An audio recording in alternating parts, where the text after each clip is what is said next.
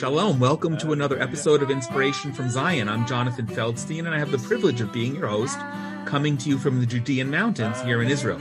I like to refer to it as the original Bible Belt. Inspiration from Zion is the program of the Genesis 123 Foundation, whose mission is to build bridges between Jews and Christians with Israel in ways that are new, unique, and meaningful. I pray that you will find this, all of those. Through this program, we're excited to connect you to people and stories in and relating to Israel to give you a window to look through, experiencing aspects of life here that you might not otherwise know about. We want this to be interactive, so please be in touch with us at inspirationfromzion@gmail.com and send along any questions and any comments about any topic anytime. Or follow and like Inspiration from Zion on Facebook, Instagram, and Twitter. And stay tuned till the end of the program, where we're also going to share some exciting opportunities. And please feel free to share this with others who you also know will find it of interest. Well, today's guest, I'm actually really excited to speak to introduce, and have a really important conversation with. I've been following his work for a long time, and honestly, we've never had a one-on-one conversation like this, nor did we do a whole lot of prep for it. But we're going to jump into something that's really important. If you've been following the news at all the last couple of weeks, famous rap star, entertainer, designer Kanye West has put his foot in his mouth more than once, making anti-Semitic comments that have become offensive, and from which he, rather than apologizing and being contrite, has seemed to more or less double down. And there are a lot of issues that we're going to get into, and I'm excited to introduce Joshua Washington as our guest. Joshua is the executive director of the Institute for Black Solidarity with Israel, IBSI, and can be reached at ibsi.org. Before he was the executive director, he was the director of special events, planning musical performances, so we had something in common with Kanye there, that featured the Hebrew Project artists, THP, across the country. As a professional musician and composer, Joshua travels the U.S., premiering his latest full-length symphonic soulful album called Zion. No doubt, his album and career are a perfect complement to the vision and fulfillment of this podcast, Inspiration from Zion. The Institute for Black Solidarity with Israel is dedicated to strengthening the relationship between Israel and the Jewish people and people of African descent through education and advocacy. It condemns the Zionism is racism ideology and defends Israel's right to live in peace with its Arab neighbors, and seeks to help cultivate a mutually beneficial Israel-Africa alliance. Joshua writes and speaks extensively on Zionism and civil rights, seeking to strengthen the Black and Jewish relationship in the U.S. through education, music, and advocacy. Today is another first for Inspiration from Zion. It's the first time we've interviewed a man following a previous interview with his wife.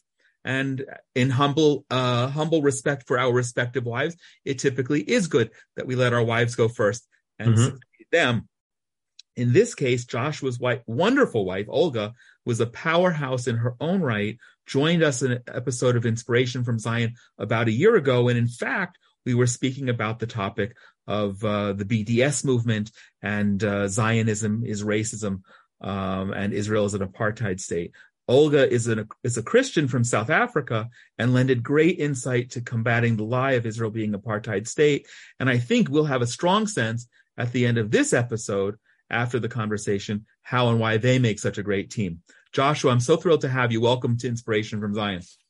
Thank you. Thank you for having me. I appreciate that, Jonathan. Yeah, so it really is a pleasure. But first, I always like to do some background, and it's important. And I want to get into some background, but qualify it, because you're a substantial Israel advocate in your own right. It pains me all the more that we're having a conversation about Kanye West and his anti-Semitic comments with you specifically, only because he's made it into a racial issue. And I'm really dismayed by that. And I'd really rather not have that conversation, but it is. So can you, first of all, I pulled from your website a description of what the Institute for Black Solidarity with Israel is, but how and why did you become its executive director? And why is it important to have such an organization to begin with? Well, so to answer your question, Jonathan, the first part about that is that the first part of that is IPSI was founded by my father, Dumisani Washington, who he Who's founded it. awesome. Yeah, he's fantastic, and he founded it in 2013, and kind of on the heels of right around the time that that Black Lives Matter started to emerge after Trayvon Martin, and what was happening, what we were seeing was that almost immediately the protests for Trayvon Martin, who was as we know, who was killed by why his name's escaping me I right can now. picture his face, but I'm not Yes, remembering his name either. it's Yeah. been so long now. It'll come. George Zimmerman. There you go. George Right, Zimmerman. right. There are protests and there's a lot of conversation around that, but it almost immediately turned to anti-Israel activity, especially after Michael Brown. Michael Brown is really what made BLM pretty big after Mike Brown was killed as well, and there are protests they called from Ferguson to Palestine and all Right, these right. things, and my father had, he was already a strong supporter of Israel, but just kind of personally. So he would teach us things, and one day in his studies, he's been studying and researching and reading up about Israel and Africa and different African countries and politics since the early 90s, since I was a little kid. And he was in the library one day and he found some newspaper clippings of an organization in the 70s called Black Americans to Support Israel Committee. Wow. And it was founded by Bayard Rustin, who he founded it because of the UN Resolution 3379, Zionism is Racism. He was so impacted by that he founded this organization to combat the UN in that lie in the resolution. And Bayard Rustin, who was Martin Luther King's right-hand man, he was able to, this was 1975, so this is after Dr. King was assassinated, but Bayard Rustin was able to, he got signatures from around 200 prominent civil rights leaders. Rosa Parks was on that committee. Wow. Arthur Ashe was on that committee. Martin Luther King Sr., Coretta Scott King, Roy Campanella. A. Philip Randolph was one of the founding members as well, along with Bayard Rustin. And there are many others, musicians and athletes and celebrities, civil rights leaders. And so my dad found this, and it was one of those moments for him. He I think he cried in the library, like that we do actually have a legacy of standing with the Jewish people and standing with Israel beyond just the quotes that we have from Dr. Martin Luther King. As powerful as they are, there's a whole legacy that came after him. And so my dad began to post these things on social media and get this history out just so that it's on the internet, because it wasn't anywhere on the internet. And from there, he founded IPSI. IPSI was founded in that same vein of basic, kind of continuing on that legacy of speaking truth to power.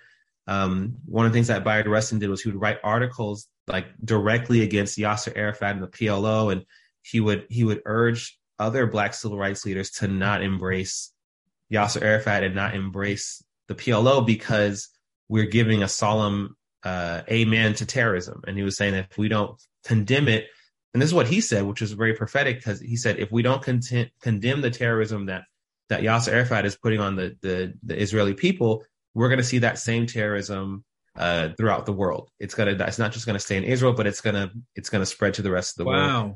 Which is what I mean. And let's look at just the past few years, what we've seen. And remember Brussels, remember Paris, remember heck, even the 9/11 attacks. What we see, all those things that we see were kind of formed. Unfortunately, they were first used against the Jews in the Middle East, and then it was spread to the rest of the world. So, so this was something that that threw us, that just took us aback, and my dad decided to found this organization. I became the executive director a few years down the road. I was the special events coordinator for a while. And so I would help on the music side, because that's my background. I'm a composer, I'm a performer. And then once my father got asked to work for Christians United for Israel, he was there for about 7 years. I became I was the assistant director, and then I became the executive director. And then once, so he worked with Kufi. After about 7 years, he decided he needed to take a step back and fully focus on IPSI, especially around what happened with George Floyd, Yes. and that thing started to bubble up again. And so now he's back as the CEO. And it's important because, there are people who try to link these things together, this whole solidarity thing. And it's very layered, and it goes very far back to the 60s even, how this is a very deliberate attempt from outside forces, from the Palestinian Liberation Organization, from even like the KGB in Russia to like link this whole civil rights movement with being against Israel and against the Jewish people. And so IPSI exists in part to kind of detangle those things and show the truth, and then also kind of build and strengthen relationships between the Black and Jewish communities. Amazing. I didn't know most of what you just said, and I'm inspired, and I hope people will go to ibsi.org and follow what you're doing. And I know you got a tremendous social media presence as well, and people should connect. I just have to comment. It's funny, in my youth, I was involved heavily with the movement to free Jews from the Soviet Union. So as soon as you said KGB, that rings a lot of bells and touches nerves for me. Some people listening might be like, Joshua, what? Really? Come on, let's not. KGB was not involved. But the truth of the matter is, and I'm glad you mentioned it for another conversation, the KGB was very involved in the whole creation of the PLO and stoking the flames, not just of what became the terror that was now prophesied, not just to be in Israel, but around the world. But even before that, the 1973 Yom Kippur War, the Soviets had a huge role in that. So yeah, it's important to go back, and I'm really grateful. I knew nothing about all of this movement previously, so thank you. Let's jump in to kind of our current events. Truth is, I don't know about you, we'll talk about it. I've been having a hard time keeping track with the frequency and the sequence of Kanye West's tirade. There have been several, and I'm probably going to go out of order and maybe miss some, but he started out with a social media post threatening, actual physical harm. He called it DEFCON 3, which was, I don't know if it was a deliberate misspelling or not, but of the military being in DEFCON on Jews. And then he said that he believed, this is outrageous. All of it is, he believed that the reason for the Abraham Accords making peace between Israel and 4 Arab countries in 2020 was for Jared Kushner, Donald Trump's son-in-law, to make a profit. And then social media started taking down his posts, and I forget, it was Facebook, Instagram, whichever. And then he started going off on Twitter about taking on Mark Zuckerberg, who's the president and founder of Facebook and now Instagram, and stoking stereotypes of Jews controlling the media. And then he went on to Jews controlling Hollywood, and specifically Black voices in Hollywood. And these are all pretty bad, and they're definitely wrong and offensive. But we've been through other instances, black, white. To me, it doesn't really matter, of famous people making stupid and anti-Semitic comments. But to me, the icing on the cake, if you will, was being given multiple opportunities to apologize. And not only didn't he actually refused.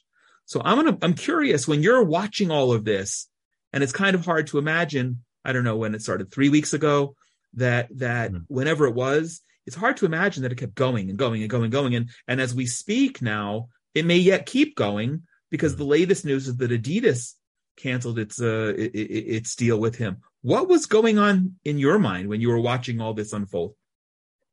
So the first time, I think his tweet, the DEFCON 3 tweet, was the first thing that happened, I think, in this saga, And the first thing I thought was, okay, I was disappointed, but I wasn't shocked. And I wasn't shocked because, unfortunately, this, like we were just talking about, especially in the hip hop space, the attempt to get the Black community to stand against Israel has been launched on multiple levels for decades. And so I'll give you an example. In the hip hop space, there's a man who is a member of the Wu-Tang Clan. His name is Method Man.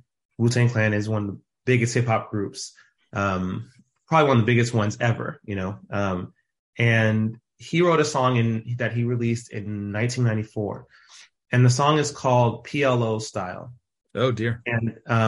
And there's a short little clip of him on YouTube. Someone in it, the person who actually asked him this question, I think is a very he's a blogger. He's also an anti-Israel activist. So he's like, again, so he's in the hip hop space. He's kind of like always at the parties and stuff. And he asked Method Man he was at a restaurant and asked him, why did you write the song? And his answer was interesting because it wasn't political. He didn't say, oh, I think that Israel's doing this. He said that growing up in New York, in Brooklyn, he said there was a PLO store.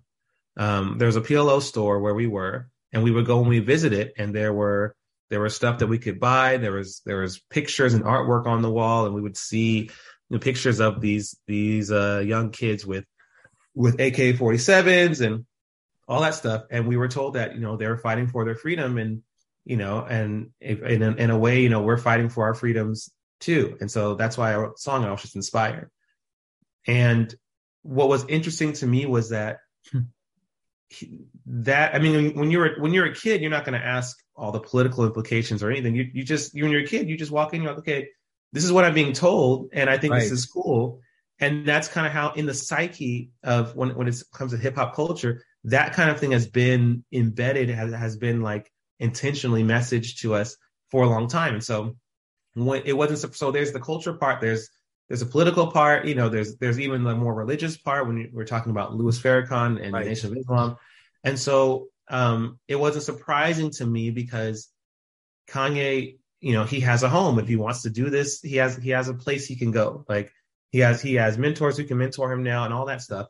And it's designed like that, like I said, intentionally. So that was my first one. I wasn't shocked, but I was very much disappointed. And also disappointed because as the biggest hip hop star right now of ever at this moment, Kanye has also said some things that I do agree with, like not regarding the Jewish community, but like when he was talking about Black Lives Matter, like he's so super on point about how they've never been for the Black community. And so I felt like he was sullying his other messaging now because he's going like off the handles and talking about Jews and parroting Farrakhan talking points and all this stuff. So now like everything else gets kind of lost. And so people are kind of throwing out everything. And understandably so, because he's talking about how Jews control everything, which is like an age-old anti-Semitic. These are anti-Semitic tropes. So yeah, that was the thing. And then, so there was that. And then the fact that and right before Adidas dropped him, on the podcast that he was on called Drink Champs, which they've been known, they're a pretty popular cultural podcast. They have hip hop artists, they have rappers on there all the time. Sometimes they'll host very anti-Israel people on there. They did it last year during the war. One of the things that he said was that he could say anything. He could be as anti-Semitic as he wanted to, and they wouldn't drop him. And then a few days later, we found out that they wound up dropping him. So, I think that he's on this mission right now, and what's even more disappointing to me is some of the conservatives who are defending him. Yeah. That was the most disappointing, I think, to me. Was Kanye, to me, has always been kind of a loose cannon. I always caution people against like putting all your eggs in a basket of someone who is kind of a loose cannon. So like he's been known to say things to anger conservatives in the past. He's been known to say things to anger liberals. So, you take what he says with a grain of salt, and if you agree, then agree, but not to kind of be invested in him. So there are conservatives who are so invested in him that they're defending him. So then some of his bigger followers were posting anti-Israel or not anti-Israel, anti-Semitic, anti-Jewish stuff as well on their social media pages. People that before this I actually respected a lot more because they are in the political space and we did agree on a lot of different things. And now they just kind of like took this left turn. Candace Owens being one of them. There's another rap artist who I used to follow quite a bit, named Topher. He's another one. Like they just it was almost like a switch went off. Yeah. And now they're like just posting all this, literally like the same type of stuff. Here's a list of all the Jews who own major companies, and Hollywood, and it's just like, okay, but what's your point in doing all this? So that was even more disappointing to me. And now we're here where I think it's a good opportunity for us to have this conversation, because even though Kanye is completely off and wrong, I think this opens the door for us to have this kind of dialogue and especially for me with even my other Black peers, when we're talking about who are the real Jews, and what I want to come to that. Yeah. Yeah. And all that kind of stuff. It actually, for me personally, we can talk about that. I know you have questions about that, but there's some good conversation being had within that now, as far as IPSI's concerned, because we can actually take that and shine some light on what the truth is about the Jewish diaspora. Great. So I want to get into, let's take a break for about half a minute and come back and actually jump into that, because that's where, when I introduced you at the outset, I said I'm kind of pained that we're even having this conversation. And up until now, yes, we've spoken about hip hop, and I didn't know what you're telling me and telling us. Candace Owens, of course, disappointed me a lot, because she was really credible and she's terribly intelligent. But up until this point, this is where I felt I could have a conversation with anybody. But then he made it racial. So let's get into that. Hold on, I'm going to take a quick break. When you think of Jerusalem, you probably think of its historic and biblical sites. Run for Zion is a trip unlike any other.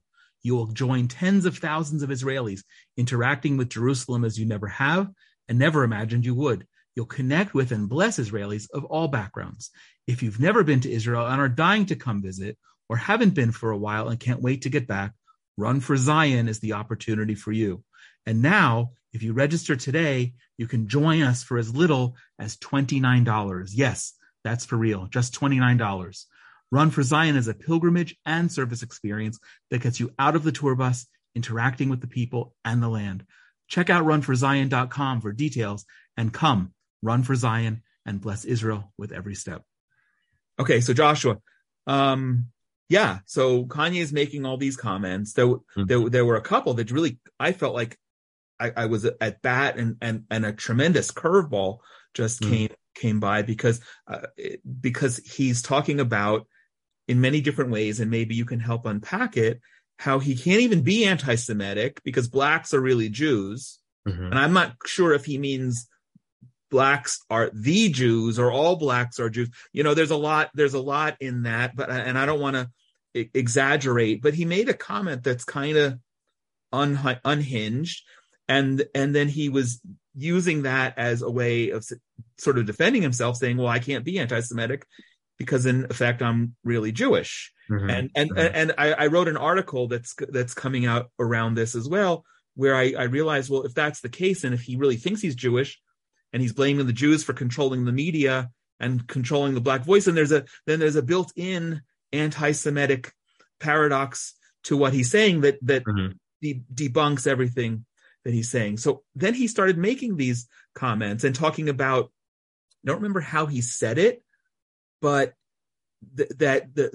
speaking about Planned Parenthood, which is correct. It has a very horrible, forget what we may think about abortion today, but has a horrible history in terms of having a proactive effort to abort black babies, and was talking about killing Jewish people, referencing the black community.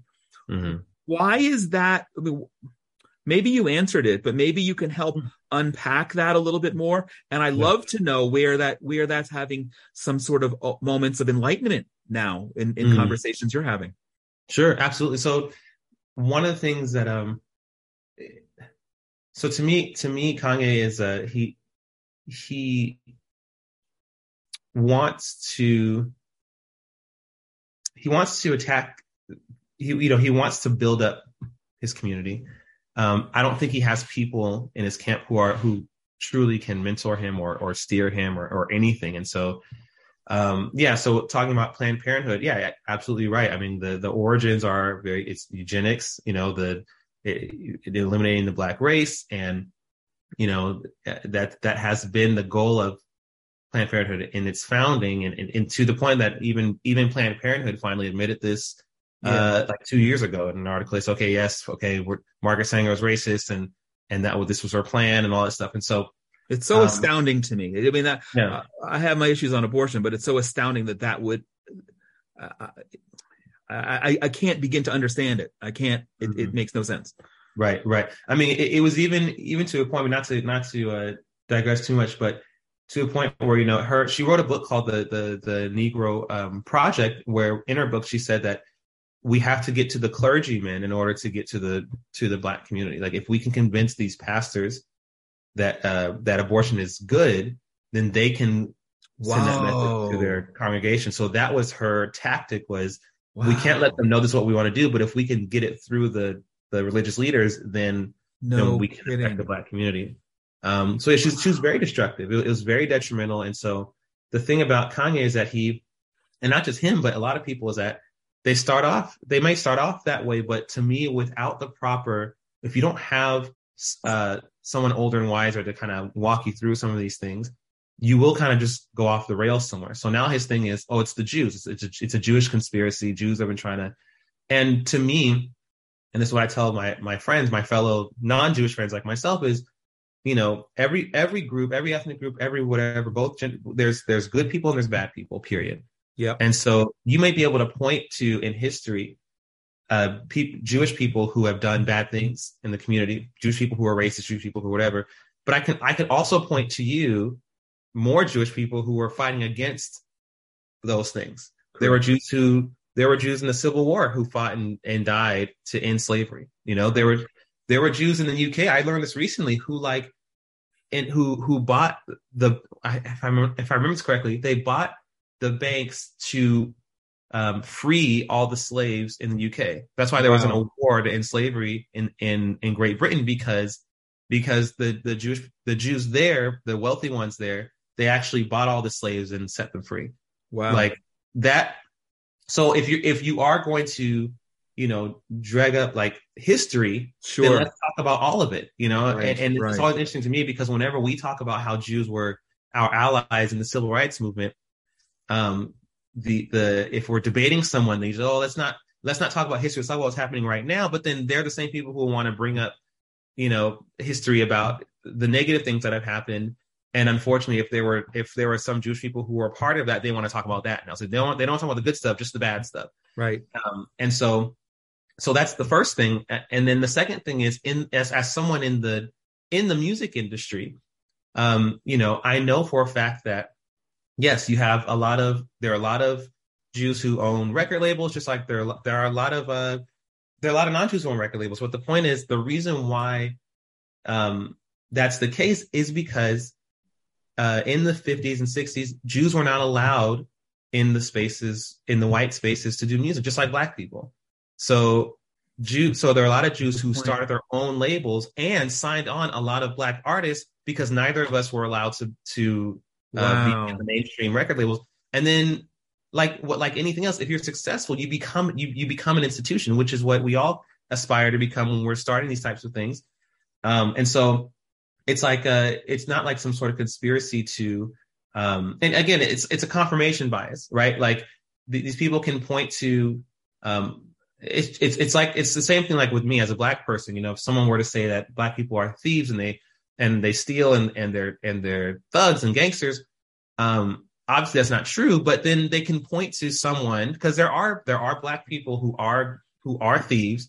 There are Black people who are gangsters, and they can point to some people and say, see, there they are right there. That doesn't mean that's true for everyone, but if you keep trying to find stuff to make you correct, you will find some stuff. I mean, sure, because no everyone has their own flaws. No one's perfect. And so this conversation is being blown up. There's no nuance. And to answer your question, because you were asking me what I'm not sure if I answered your question. You were asking me. I went a little bit too much on a tangent. I apologize. No. I said before, tangents are all all good. Honestly, well, we're talking about what did he even mean by referring to Blacks right. as Jews? That and that's an age old. That is when I say a Black Hebrew Israelite, and that's a broad term because they're different. They're different denominations, if you will. They're very peaceful people who they have their own. They study Torah and they do their own thing. And unfortunately, the ones who've been getting a lot of press are the ones who are on the street corners yelling at people, telling Ashkenazi Jews that they're fake and that white Jews are fake and Black Jews are real and all this other stuff. That's one of their main talking points is, now Kanye didn't say we're the only Jews, but that's their talking point is the only real Jews are Black American Jews or Black Americans. And Black Americans, so, not Black Africans, not Black Africans, not not no, like we Jamaican, all right. only that. Okay. And they point to this particular sect. They point to Deuteronomy chapter 28 as their stepping stone. That it was prophesied that God would scatter the children of Israel to the four corners of the earth and carry them off into slavery. The thing that they always miss is that prophecy says to the four corners of the earth. It doesn't say to America. Yeah. People like slaves there were slaves all over the known world. There's still slaves now in Africa. So, Correct. and the Middle East. So, but that's their logic. So Kanye is kind of taking from what their talking points of we're the only Jews and, we're the real Jews. And so it's like I said, it's a misconception based on a misunderstanding of scripture. I mean, we can go back to scripture in the same chapter to disprove that, to say, okay, if this is your foundation, I can actually use the same foundation to show you that you're wrong, but that's where he's coming from with that. And that's kind of what both Black Hebrew Israelites and also just other Christians who are starting to subscribe to that ideology, they find these scriptures that they've never seen before. And then they hear other people say this means that we're Jews and we're the only Jews. And they run with that, right? They see the sense of purpose and identity, particularly in a time where a lot of Christians, unfortunately, aren't getting substantive teachings from their pastors, True. or they're not being taught anything at all in certain books of the Bible. It's all fluffy, all this other kind of stuff. On the heels of a church tradition of replacement theology. So Right. Sure, why not replace the actual Jews with Black Americans? It's still got an anti-Semitic root to it all. Right. I've become aware in the last couple of years of something that really motivates and inspires me that I didn't know, that Black slaves who weren't allowed to read the word, when someone was able to read, they were typically reading the Bible, and they derived inspiration from the Exodus, our story. And they believed that if the creator who they were worshiping would free the Jewish people who they knew that they weren't, then he would also free them. And a movement, maybe you can cast some light on that for me. There was a movement that came out of that. And I don't know if that meant that they felt that they were Jews, but that they were in the tradition of the Jewish people. What can you enlighten us about on that? So there is a kindred spiritual connection.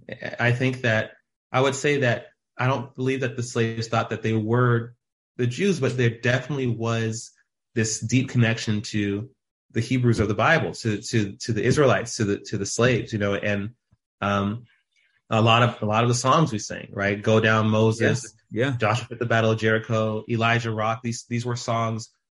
These were songs both that we would sing because like looking forward to our liberation, but also a lot of these songs were also secret codes to other slaves, because that was usually when the slaves would sing. It wasn't just around other slaves, but a lot of their slave owners, other white people, would come just to hear slaves sing their song because they sounded really good. We had great voices and all that kind of stuff. Beautiful, yeah. So they would sing these songs as a secret code sometimes to tell people, okay, meet me over here at this time, or let's like Wade in the Water was also about, when the moon is up, I want you to meet me in this part of the river. But they couldn't say that. And so they would put it in songs. Which is funny. It reminds me of, it was a story that I heard recently, before Jerusalem was liberated. There were these men that went there. There were British soldiers that were guarding it. This is before the Great Britain was gone. They would go there and they would blow their shofar, which was illegal. Yes. And they would do it here and there, and they planned it so that they would confuse the guards. And there was one time where a man was praying at the wall, and he was chanting and he was praying, and he saw that a British guard was coming, and so he starts in Hebrew, and I think in Yiddish, saying that there's a guard coming, there's a guard coming, there's a guard coming. Okay, but he was rocking back and forth and saying it in like this, in the ways that cantors would sing. So the British soldiers didn't know what he was saying. They didn't even pay attention to him. But the Jews who were there around them, they understood what he was saying and they would move. So I when I saw that, I said, that's the same thing. It's we embedded it in song. And so, yeah, there is this connection that's there. And that's where, so that's always been the connection. That's always been, our guiding post has been the Bible, has been God. Even after slavery, at the turn of the century in 1899, when Lift Every Voice and Sing was written by James Weldon Johnson, which Booker T. Washington coined as the Negro national anthem, the whole song is about us not forgetting God, not forgetting the God who actually freed us from slavery. This was before the Civil Rights Movement. This was before, Dr. King was even born, anything. This was a song that basically said, we cannot forget the God who brought us out of slavery. Just like the children of Israel the Bible tells them not to forget the God who brought them out of Egypt. Same thing for us. So there's always been this connection. And unfortunately, when there's a lack of teaching, and I think, and a lack of leaders actually teaching these truths, I think we start to kind of try to fill in the blanks ourselves. So now we look at scripture and we say, okay, we're the real Jews. That's where this teaching is from. We're the real Jews. This is us. These Jews are fake. As a matter of fact, the reason why we were enslaved was because of the Jews. The Jews controlled the slave trade, and the Jews enslaved us. And then they call themselves Jews, even though they're not. They stole our heritage. That's kind of what it's there. They stole our legacy, our lineage, and we have to get it back. Which is it's unfortunate, but that's where we are, and that's kind of where, like I said, when Kanye wants to go this way, he has a home, because this is the doctrine that continues to be taught over and over again. And it's a big dark hole that he's gone down, and it's from which he doesn't seem to be able or interested in extricating himself. And I know that you didn't use the word unbalanced, but a loose cannon. He's got a history of that, and I agree with what you said on certain things, positions that he's taken. And we can, the saying, of course, that even a broken clock is right twice a day.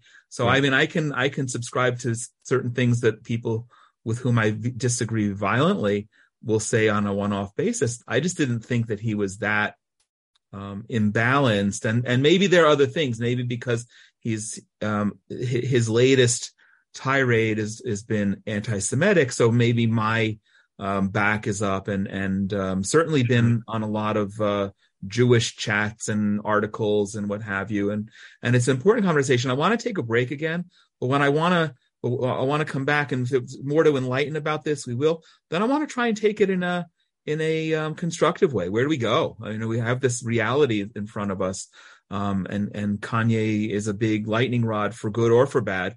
And let's see where we can take it. Maybe he'll listen. We'll come back right after this. I want to pause in the conversation for just a moment to invite you to join us in one of the really incredible programs that we do as part of the Genesis 123 Foundation. This year, we have been going out all throughout the Judean mountains to show love to soldiers who are stationed keeping us safe from the threat of terrorism. It doesn't matter if we're in a burning heat wave or temperatures below freezing before the wind chill. They are out there guarding strategic points that have a high risk of terrorism. And thanks to the support of many people like you, we are pleased to bring them homemade hot soup in the cold of winter and cold drinks and sweet watermelon in the heat of summer. Any donation is meaningful and helps us to bless the soldiers. You can join us and donate at genesis123.co/bless-a-soldier. That's genesis123.co/bless-a-soldier. And when you do, you also have the opportunity to send along your own personal words of thanks and blessings to the soldiers guarding the land and protecting the people. Please join us.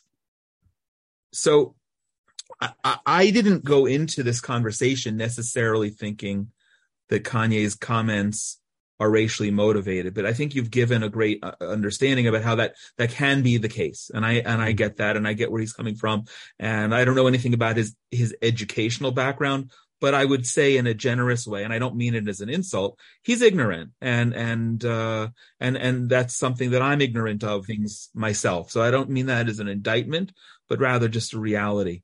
But we've now got this situation, and he's speaking specifically about Black Americans. He's not concerned with Black Africans. It seems he's concerned with the Black community there.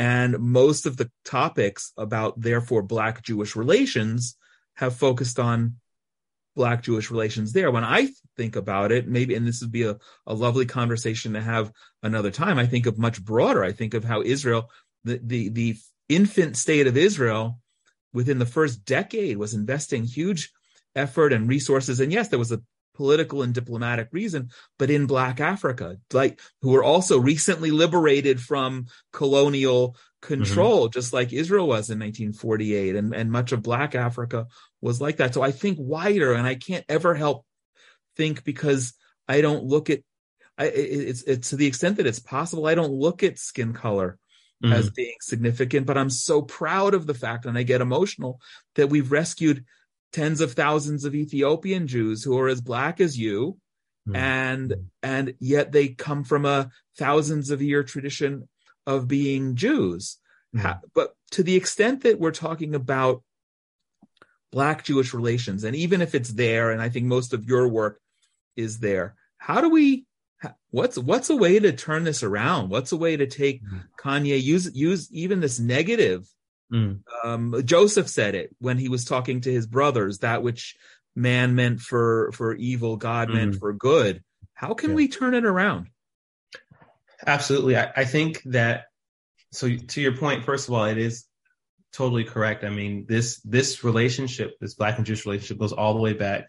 We see them as connected. Israel, Africa, American Jews, American Blacks, that there's this, goes all the way back to 3,000 years ago, when the Queen of Ethiopia visited King Solomon in Israel, and brought 4 tons of gold and so many other things and said that God loves Israel forever. There was something very spiritual that even, and we teach this even to our fellow Christians as well. It was so significant that even Jesus references it in really, in where? Yeah. He says that, I'll pull it up. He says that, because he's actually chastising, but he brings up, he talks about the Queen of the South visiting Solomon. No kidding. Yeah, it's let's see here. It is, scripture. He says it's in Luke chapter 11. Okay. Verse 31.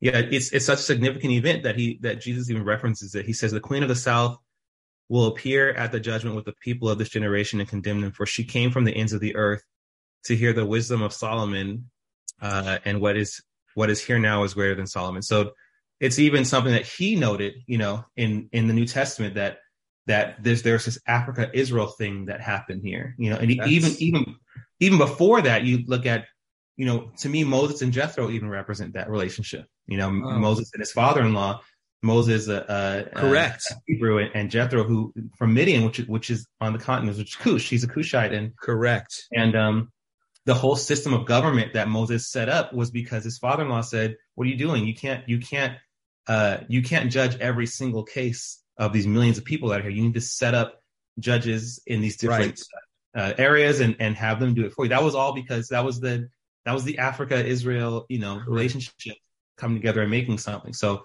that's so just to your point. And then to move forward from here, really the good thing about what's been happening is that it has been opening up a conversation that's been very helpful. So I've been able personally to have these conversations with these, not only other Black people, but these other kind of bigger influential pages and people who have been posting or just posting stuff that Kanye has been saying, or they've been thinking about this stuff for a while, and so they're having these things. So I'm messaging them saying, "Hey, if you want to talk, we do this all the time," and so actually setting something straight that, yes, you're absolutely right. Like, people will reference Deuteronomy 28. Yes, that's a powerful scripture, and yes, that does speak to whether it's the transatlantic, it could speak to the transatlantic slavery. It speaks to slavery, speaks to the scattering and all these different things. But we have to look at scripture for what it actually says. And this is what it actually says. This is what it means. So based on this, it's not true that the only Jews are black. That just doesn't even, of course, line up with most of the scriptures and prophets and everything talks about. It speaks to the diaspora. You even see some of the diaspora in the scriptures, in the Jews of Persia and Jews of Babylon, like that already was starting to become a thing. So we're taking this opportunity to be able to talk to people who have had questions about this for a while or weren't aware, and so they go, well, how much of this is true? Is this true? So even in the midst of, like I said, it's been disappointing to see certain people defending his words and actions. We're also seeing other people who are kind of shaken up by what's happening. And they're coming to us saying, well, I know that you guys talk about this a lot. Like, can you speak to this? Can you guys talk, like, can you speak to our church? Can you speak at our school? Can you do a Zoom session with our students and unpack these things? And both Jewish and non-Jewish. So that's been a blessing for us. I'm glad you're having that conversation. So I want to actually, one of the things, and there's so much, and I haven't really been trolling all of this or researching. It's just the sum of what's been in my face. And one of the things that was really, again, disappointing to me, and partly is because it came from Candace Owens, is I think she tweeted out a comment before Adidas canceled his contract that they better give him his money, as if there was some cabal against him or to steal his money. And I'm wondering, what do you think now? He's lost his deal with Adidas. He's been, for lack of another word, I don't like the term, but canceled by his. But they were doing a documentary about him that's been shelved, at least for the time being. His talent agent has dropped him. Is there or will there be a backlash because of that? That's A, in general, and B, specifically relating to racial issues? So there will be, unfortunately, from people who already have a bias against Jews. I mean, they're going to say, see, look, he's what he's saying is true, because he said Jews control everything, and now he has everything. Everyone has dropped him. The problem is, I can point to several examples of people saying racist things against black people who've been canceled as well. I mean, it's not just a Jewish thing. When Roseanne tweeted that thing about Valerie Jarrett, she was thrown off her own. The show was called Roseanne, and she got kicked off her show. I mean, and she apologized. And everything, and they were like, "Nope, you're gone. You're done." Right. And then they changed to the Connors, and they just moved on from there. It's just they don't even talk about it anymore. My dad referenced, I think his name was Kramer from Seinfeld. When he went on that rant, he was doing the stand-up comedy. Was it Kramer or was someone? And he had some hecklers, and he just started using the N-word, just calling them the N-word. Like, gone. He's like, I didn't even remember. He said, you don't remember because they just, once he was gone, no one even talked about him ever again. Like, it was just, even the guy who used to be on the Papa John's commercial, the pizza commercial, someone caught him on tape. He wasn't even calling you a racial slur. He was referencing something else, but he said the N-word in his referencing. Someone took that and blasted it everywhere, and then he got fired from. He's not the Papa John's guy anymore. He's gone. There's someone else replaced him. So I mean, there's lots of examples of people who have said racist things against black people who've been canceled, and so the fact that people will kind of take this to say, there you go, Jews control everything. It's like, yeah, but Kanye literally pulled out every anti-Semitic trope in the book. So what did you expect was going to happen? And that's not evidence that Jews control everything. That's evidence that people have, ears and they can hear the things that he's saying, and it's not okay. So, well, I'm encouraged by that, because honestly, the state of anti-Semitism in the world, and I don't mean just from people saying, but believing and the violence, I'm actually encouraged that people actually care that, because I don't take that for granted. Maybe someone should tweet out, and I'm winking, you can take it if you want, that the irony is Adidas is a German company whose founders were Nazi sympathizers. So I don't think that there's any balance to say that the Jews are controlling Adidas's economic decision, which, by the way, they're losing a ton of money on as well, especially because it's November before the holidays. Right. Absolutely. No, you're absolutely right. I mean, it is, and as people just need to think. They need to think, and the other thing, and so to me, what's interesting about this too is that people who I didn't even know they knew what anti-Semitism meant are like calling out Kanye, and I'm watching certain people, and I'm going, yeah, just last year you were saying all kinds of stuff about Jews and about Israel and all this stuff, and now it's like you want to act like you have this moral high ground, And so I am noticing that too, is that there are, I'm glad that people are calling out the anti-Semitism, but there's a certain amount of disingenuousness from some of these people because they don't have any love in their heart for Jews either. It's just that they see this as an opportunity to whatever it is they're trying to do, because it's Kanye, or they didn't like him for other reasons. But even all that being said, that even strengthens the point of that, obviously this is not some big Jewish cabal, because you see that so many people who are not even Jewish are appalled at these words. Like there are a lot of people who aren't Jewish who are saying, hey, he shouldn't be saying these things. These aren't true. These are dangerous talking points. And so, the people will say what they're going to say.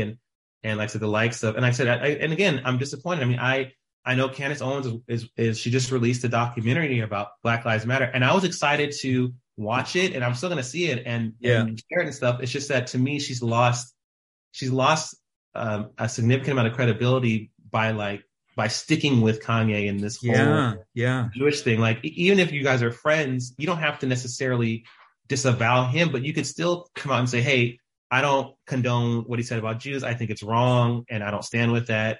Or she could have just picked up the phone to him and say, hey, Kanye, like, hey, man, you're off the rails here, and not said anything.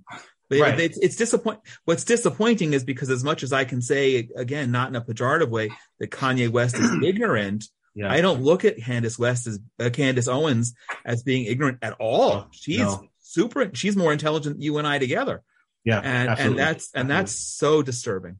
Mm-hmm. What would you say, Joshua? What would you say if I just suddenly added Kanye to the conversation right now and he were listening? What and if he's looking for guidance, how can you help him? What do you want him to know? I honestly, and we've done this too, I would reach out, I would extend an olive branch and say, hey, I would love to sit down with you, and I want you to share with me why you said things you said, and I want to actually walk through these things with you to unpack them, dismantle a lot of the things, and actually give you. It's not just about dismantling the lies, but it really is about building a better foundation, a foundation of truth. So, hey, Kanye, let's sit and talk without no cameras, so it won't be a podcast, nothing else. It should just be you and me, off the record, or you and my dad, And let's and we're not going to sit there and scream at you, but we do want to show you some stuff, and we want to address specifically the things that you're saying and challenge you to make you see why what you're saying is not only wrong, but it's just not true. So I would love to just have a conversation with you, and get you to see why what you said is not okay. And then I would love, and then with the hopes that he would apologize not because he felt pressured to from other people, but because he realizes that what he said, the things he's been saying, has been really just off the wall. But it will take a conversation like that with someone like you, and not with whoever I would love to know what conversations happened between him and Adidas before Adidas canceled the contract, because I'm sure that wasn't. Mm-hmm. I'm sure that they gave him a chance. They had no interest to want to cancel that contract, and I'm sure that they tried to get him like anyone, even if it's just, I'm saying in quotes, just a business relationship. Right. You want your business to go well, and but it is more. It's much more. It's moral. What about the people, like one of the early things, at least in the Jewish community, that was a big red flag for us, was the guy standing on the 405 freeway in Los Angeles with the big signs that said, Kanye, honk if you think Kanye is right. Mm-hmm. And then there was some, I don't remember even what it was, some pejorative anti-Semitic statement. Yeah. What would you say to people like that? I mean, first of all, are they just following him blindly? Is it anti-Semitism? Mm-hmm. And what would you say if you had people like that in a room? Honestly, so it's tricky. I mean, I would first of all, I mean, if they were in the room with me, we're talking, I would be blasting them. I mean, calling them out, and because I know they're an established group. I think it was Oh yeah, Goyim Lives Matter. Goyim Live, yeah, Right, right. I think they're a right wing anti-Semitic group, yeah. So I would call them out, but then for me, I like to have conversations with groups like that in public because I want people to see the interaction, to see their ideas challenged, not just to embarrass them, but so that people can see that, okay, I'm challenging them on this, and they're not responding. You see how they're not have an answer. And one of the things that a friend of mine noted, one of my Jewish friends, and she's left leaning, and she made this point, and I'm saying she's left leaning because it's significant. Her point was, yes, you guys, Goyim TV is right leaning. They're in the middle of LA with this sign, and they're getting a ton of honks. Do you think it's a bunch of conservatives in LA honking? Wow. She was like, there's probably people all across the spectrum. There's people left and right. It's LA, it's California. Good observation. And I was like, wow. So it's like, it's the horseshoe thing, right? Like, it's like, that eventually you go to a far enough extreme, you guys meet in the middle, which is the Jews. And so it's unfortunate that the people are coming out now in support of him. And to me, it speaks to a deeper issue also of, and this is something that my wife also works for an organization called Club Z, which is an organization that works with teens, Jewish youth. And I do as well. And we had a conversation with them a few days ago, and I was telling them that, you also have a responsibility to whatever space you find yourself in, whether you're an activist or you're just an athlete or a musician or an electrician or whatever, that in your respective space to call out lies when you see it, to even if these people are close to you. So my thing is, one of the big flaws of Candace Owens and other people around Kanye was that I think they enjoyed his company so much and being associated with him, they didn't want to lose that relationship. And so instead of calling them out, they signed off on it for whatever, for clout. I say, don't let clout be the reason why. Don't let clout or anything else make you compromise yourself. And I think that's part of what's going on here, is that people who know what he's saying probably isn't right, but they like the fame they have with being associated with someone like Ye, so they sign off on it, or they stay silent. Well, I guess the makeup of his Hanukkah, Christmas, or Kwanzaa party this year will be more of an echo chamber than it will be diverse as it may have been in the past. I want to just wrap up with one broader question. We're talking about, first of all, thank you. What an enlightening conversation. Years ago, I can't even find it. I have to look for it. I wrote a really out of the box article called 50 Shades of Antisemitism. I've had good friends, Christian friends, who have made anti-Semitic comments, and you can imagine, and it's not in a mean way, but just tropes that, one person said to me once, well, you can't be Jewish, you don't have a Jewish nose. And I just thought, but actually I didn't correct him then and tell him why, both where we were and out of respect. But there's a lot of that. And Kanye, I don't think, is in the category, at least not yet, of wanting to shoot gas and burn all the Jewish people and the kind of most extreme anti-Semitism. But you're in this space a lot. You're building bridges and specifically among Black Americans. What would be your solution? And by the way, there are a lot of organizations that deal with this stuff. And I honestly, I'm not so thrilled with it, because I think there's a lot of people making business about combating anti-Semitism. And we haven't seen a whole lot of success over the years. Or maybe we would see worse if they weren't there. I don't know. What do you have a solution in general to combat anti-Semitism, and perhaps specifically in the Black community? Absolutely. One of the biggest things that we're actually doing right now is our PEACE initiative. It's called Plan for Education, Advocacy, and Community Engagement. And essentially, it's a long-term strategy, right? We are essentially affecting the culture from the ground up and pouring into, twice a year, we take these young Black leaders through a 9-month course where they are learning about Israel. We have these guest teachers that come in. We have discussions all the time.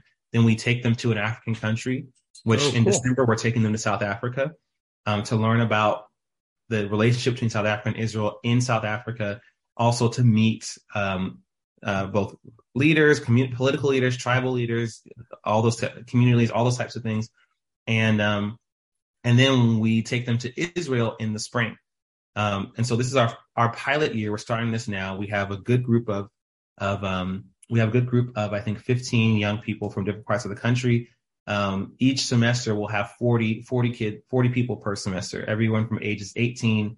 I think our oldest person in our group is in their late 40s. Community leaders, writers, pastors, people who not social media influencers, but people who have an impact in their community, people who have a deep connection with people that they live with, who are in different spaces, and filling them up with knowledge. And then the last part of our peace initiative is actually helping them in their communities have a community center where they can continue to foster this relationship between the Black and Jewish community in their areas. Teach, host these things, host us as IPSI, host other speakers that we might recommend to them, and then for them to just tackle issues of their communities that need to be tackled, And I think that this is something that, I'll give you a quick example of on the other end. So a few months ago, about a year ago, I was in New York. I was in Buffalo, New York, and I had to get a haircut. Before my dad was speaking at a church, and I was doing some music there, and we were invited to come. And so my hair is all just scruffy and messed up. So I looked up some barbershops. I found one that did fades, because I was trying to find a Black barbershop that did certain fades so I can get a certain style. And I went there. The owner of the shop was a young kid. He's a Palestinian kid. He's 18 years old. He had some artwork on the wall. He had a flag with the fist on it, things like that. Okay. And customers were all Black, and he was cutting my hair.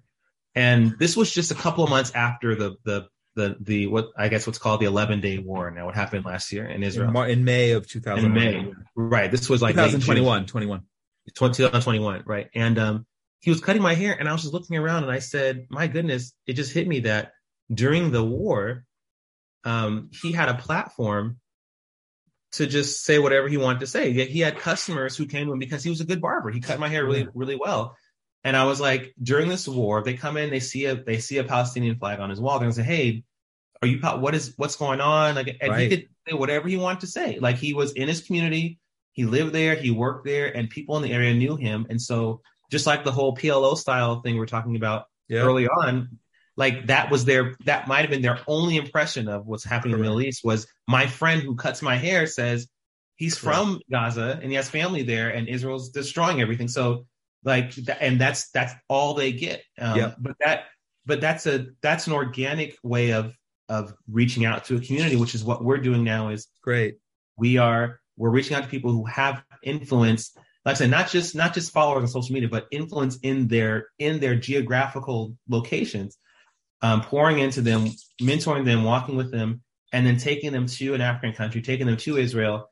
And then also being with them afterward to walk with them in their communities and help establish these whatever programs need to be established in those areas. That's one of the big ways. To me, I think, and I would have to agree with you that